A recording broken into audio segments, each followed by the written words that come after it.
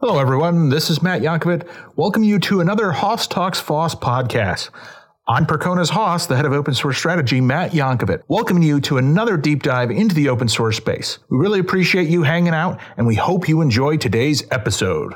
So I'm here with Alkin today to talk a little bit about Vitess and what he's been up to. So Alkin, what have you been up to since you've left Percona? Good question. I took some time off. Some people know, and I did sail around a little bit.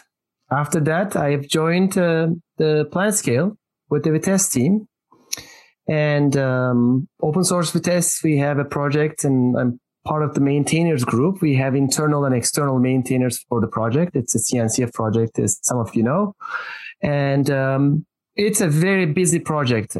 It's been hectic for the last 6 months. And by being a CNCF project, we release every 3 months. So it's quarterly release cycle. It's pretty intense in terms of it. And there are no minor releases or other than just release candidate 3 weeks prior to GA. It's a push. Wow. Yeah, cycle. That's fast. That's a lot of stuff. We were talking about hundreds of PRs. Wow. Yeah. That's crazy. It's crazy. And so with that, so do you do still the community stuff on the Vitess? So you're answering questions in between trying to get all these ready to go and, offering people help and things like that. So you're just all over the board, right? I am all over the board, but I'm new to Vitess. Vitess has very significant contributors and adopters, and they are very advanced in the game. So knowing the database is not enough. The ecosystem is pretty complex when it comes down to sharding and scaling hundreds of thousands of database instances in the cloud.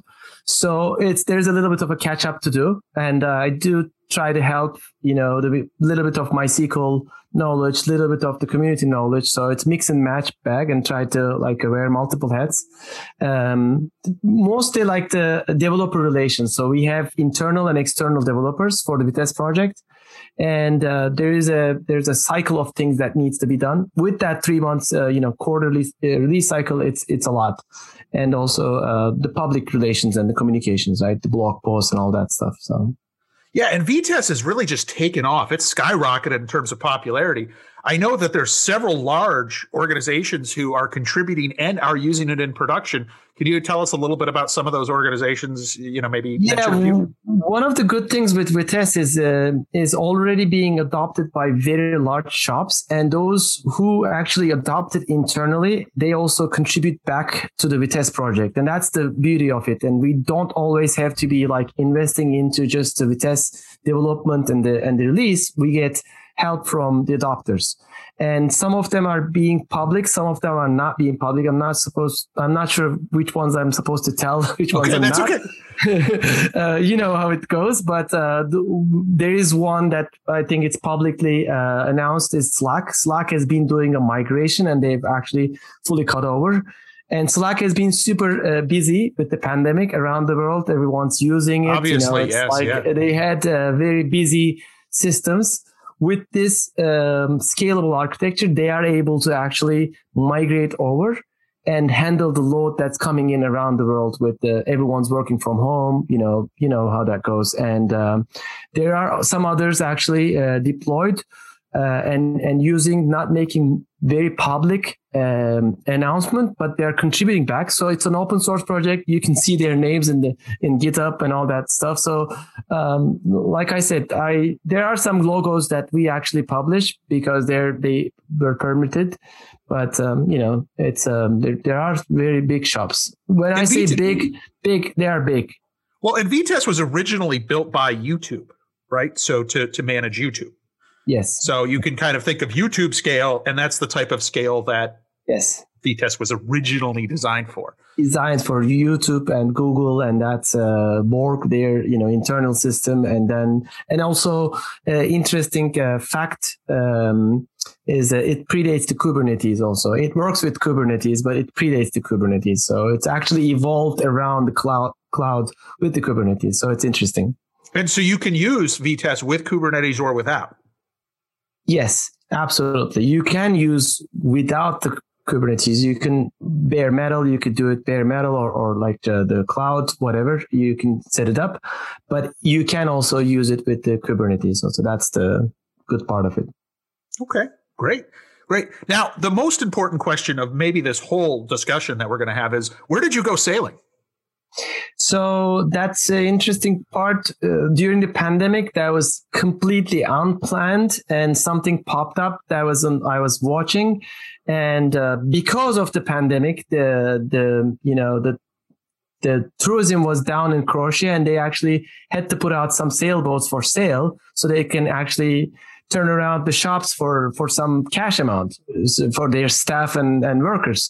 So I contacted them. I had to wait for about 3 weeks to travel, actually, because we were not permitted to fly. And I got permissions. I got business permissions to fly over from Turkey to Croatia, and did the transaction over there with very many difficulties. Like the government offices are closed. You don't have permissions to get in and out places, like sign in documents. So I hired a bunch of people to do work remotely. And basically, long story short, I actually bought a sailboat from Croatia and sailed all the way from Croatia, crossing like 4 different seas, all the way back to Istanbul in about like a 2-month period. It took about like 60 days. And, total with the transactions and all that. Then when we entered, interesting things happened. During that time, Greece actually closed their borders and they didn't let us actually, anchor or dock. So we had like a very difficult crossing for 9 days straight, nonstop, out in, the Ionian and the Aegean Sea. So it was interesting. I mean, that's a scary thing, right? Because there's so many people who have gone sailing or done stuff where there's no ports that will let them in.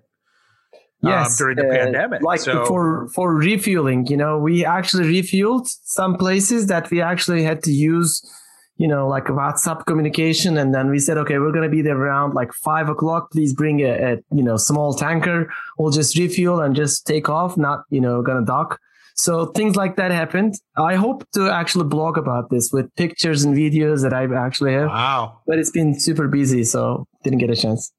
Well, wow, that's some crazy stuff. I know that you have long been a sailing fan, so it's something that you've done on your time off, your vacation time. It's your passion, right? And everybody has their passion. I know that a lot of people have the passion around open source, and you just happen to have sailing and open source both. So that's an awesome, combination. Yes. So what lessons have you learned from sailing that you apply to open source? It's more like sharing. A lot goes on around the sailing community about knowledge sharing, help around questions. So when we actually sailed for, I can't even measure, maybe like 72 hours nonstop, and our autopilot died, and it basically burned. It just didn't survive. It overheated and it just died. And I didn't know that it would just die or not. So I immediately got into the community and started asking questions like you would ask in a forum or other places, like on a Slack channel. And people actually started troubleshooting with me while I'm sailing. So they said, okay, go check the fuse, go check the cable, measure this, measure that. We get like so much help. And when we actually reached out to, final port, we got help with community. They said, okay, find this person. They will come and troubleshoot. They took it around. Before my last passage, like about 500 nautical miles, it was actually fixed. So it was fixed less than 2 weeks. They took it away and rebuilt it and reinstalled it. That was amazing, actually. And wow. Yes, it's all community help. And I paid for the maintenance, staff, but it was, you can't, money can't buy everything. So, well, and I think that's the thing that has attracted me over the years to the MySQL and the open source community is it's been so welcoming and so open arms to so many different people. And It's been a really great experience to see when you can get in and help someone solve some of their issues, but also make the products better.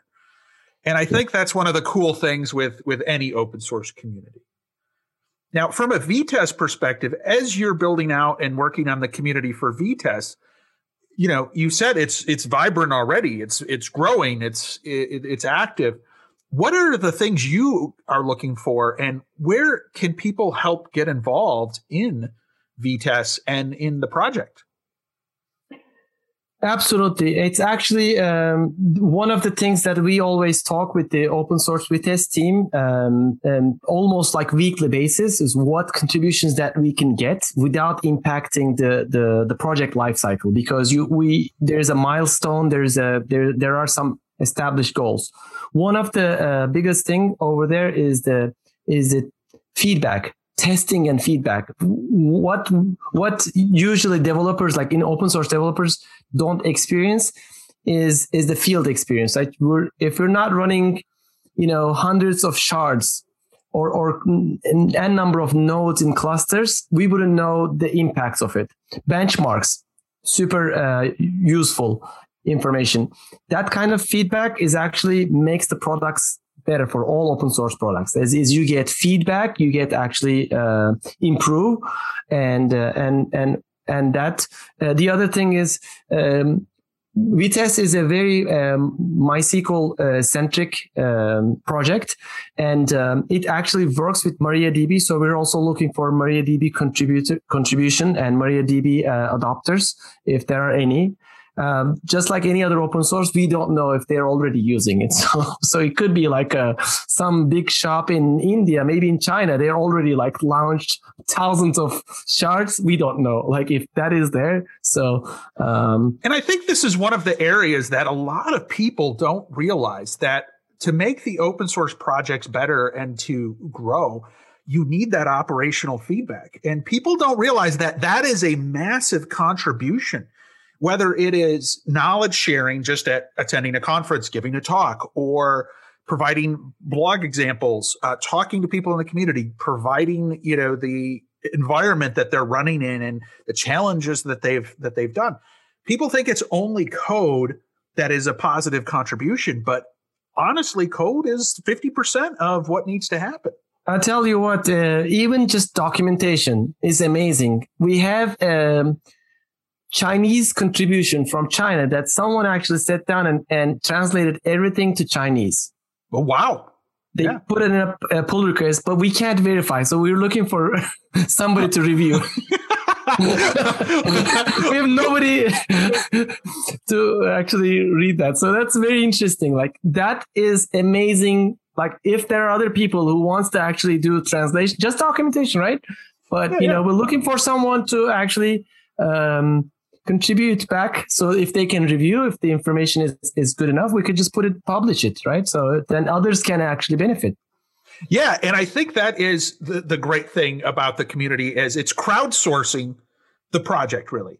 And there's all these different pieces, and, it takes all the pieces to make things work, whether it's translation, whether it's documentation, whether it's, helping solve bugs, contributing code, or, like I mentioned, the contribution of knowledge and training. All these things are so valuable. And it's so interesting to see where people draw that line in their heads. I really would love to start with an open source project, but I don't know how to code.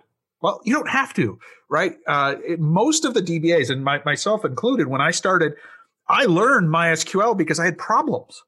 Right. I learned the internals because I found issues. And that's how most of the great open source software that we see today started. Right. You see a problem. Vitess started because YouTube had a problem scaling MySQL. There was some pain points that they actually implemented it. That's absolutely. That's how it is. And so I think that's where this whole evolution of individual ecosystems is so interesting. And that's why you have to be so welcoming, because you never know which, thing you're going to need next. And it spans the globe between DBAs, developers, DevOps, sysadmins, even marketing people, right? Who can contribute, copy editing skills or review documentation in their local language. All of these things, provide an invaluable resource to projects like Vitess. So really, really exciting time period to be in any open source community. But as we know, like I mentioned, Vitess is growing quite a bit. And I've gotten quite a few questions on Vitess specifically over the last few weeks for people in the community. And I was hoping maybe we could take a second and take a step back, and maybe we should have done this at the beginning of this discussion.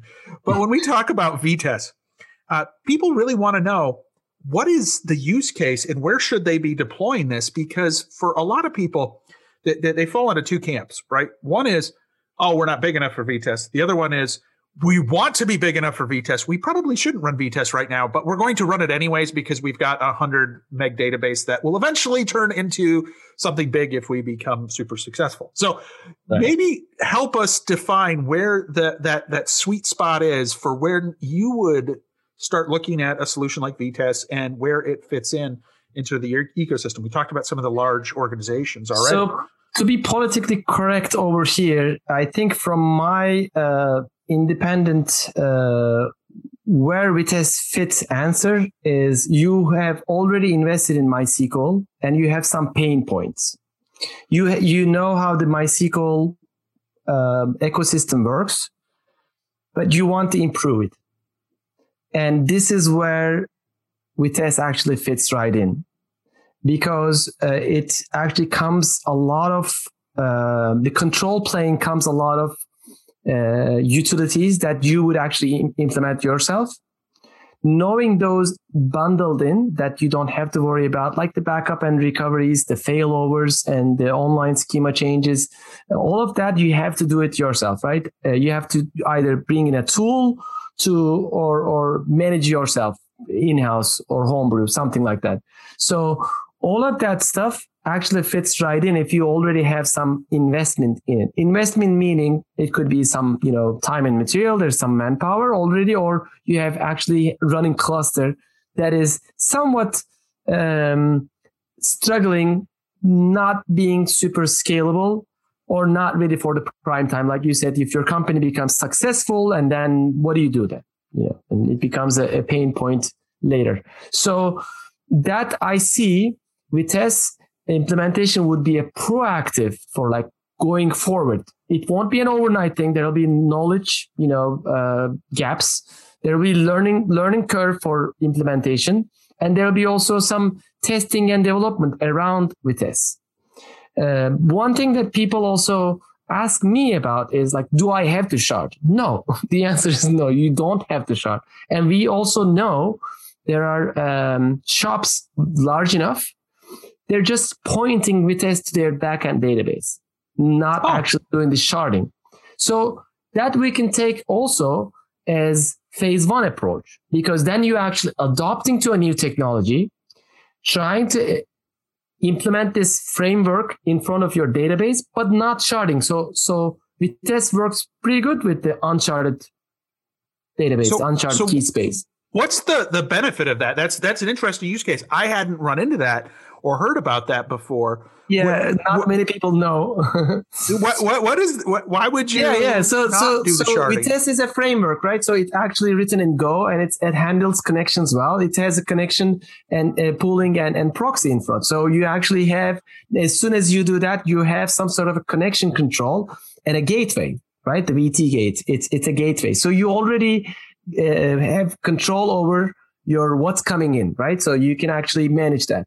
Then Vitess comes with integration to Orchestrator, Extra Backup, all those other great open source tools that you would actually have to, implement yourself.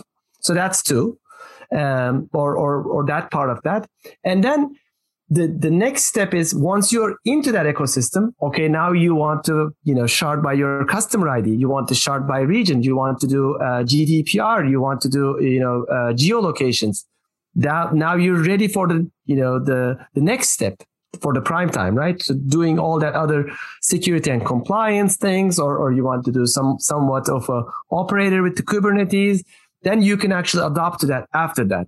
Because so that becomes easier as you go on. That becomes much easier once you're into that framework, and that's the idea of doing that. And topology manager adoption is also another thing. Along with the Vitess, you bring in etcd or Zookeeper. Some people still use console for that, so that's another component. And on your area. So if you imagine that architecture, it actually has benefits to adopt. And then you're ready for, okay, I want to do sharding, and that's you're ready for doing that. Okay. That's what I see where it fits. And the data size wise, we say a shard is good for like 250 gig around like okay. And most companies, as you have a lot of experience, face difficulties with data size over terabyte with MySQL, then things start, falling over. So, okay, great. Hopefully that answers a little bit and gives them some ideas for our listeners. Yes. And so we've reached Vitess 9 now. So that I saw that announcement just this past week or two ago. So tell us what's in Vitess 9. What's exciting? What are you excited about? We are very excited about MySQL compatibility and the frameworks that it supports. So because Vitess has its own gateway that actually understands and then interprets the queries and then sends it to the underlying ecosystem. It had some limitations per the MySQL compatibility. So you wouldn't be able to do in the past drop in your database, bring your database and run it against the Vitess, right? So we are excited about the compatibility around that. So Vitess 9 introduced more compatibility.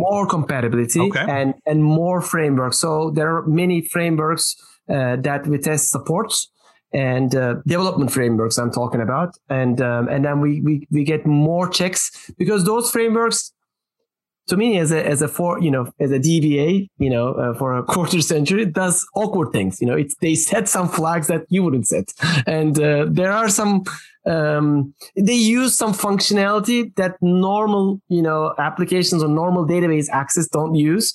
So you need some compatibility around those. Like you run the framework testing, and then we have actually automated some of that, and then it runs through that framework with every change that we do. So when you're talking frameworks, are you talking like ORMs, or are you talking different frameworks? Can you give me an example? Like Django, the application, like Ruby on Rails and on that kind of stuff. Yeah.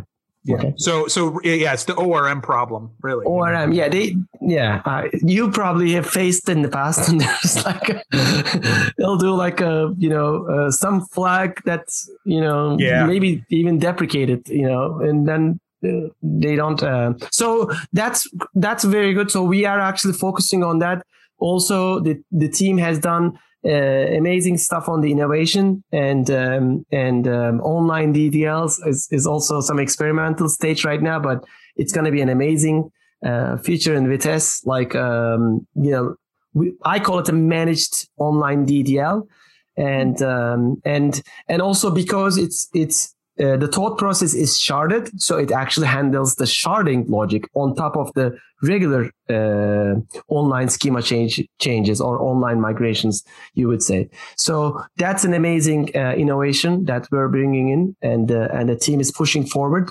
And also another integration of orchestrator integration within the Vitess. So the consensus algorithms and choosing the best failover methodology behind your cluster. So that's very interesting stuff going in. Like I said, it's hundreds. It's very difficult to say there's hundreds of stuff going in. We are also expecting contribution from Slack on VT admin, where we're going to have a new GUI. Okay, cool. Base. There is some, but it's old and doesn't cover every scenario. So there's a new contribution coming in. So it's very exciting. Yes, there's a lot going on. There sounds like it.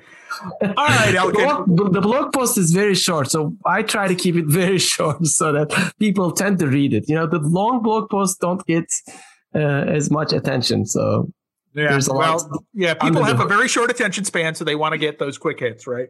You know better than I do. Yeah. All right, Alkin, thank you for sitting down with us, telling us a little bit about Vitess, the project, talking about your sailing. And we appreciate you taking some time today to chat with us and share with us what you're working on. Thank you very much. I appreciate the time and inviting me over. All right. This has been the Hoss Talks FOSS. I'm the Hoss, Matt Yonkovit. I want to thank you for joining us today, and we hope that you'll subscribe to this podcast and listen to future episodes. We appreciate everything that you do to make open source awesome. Thank you.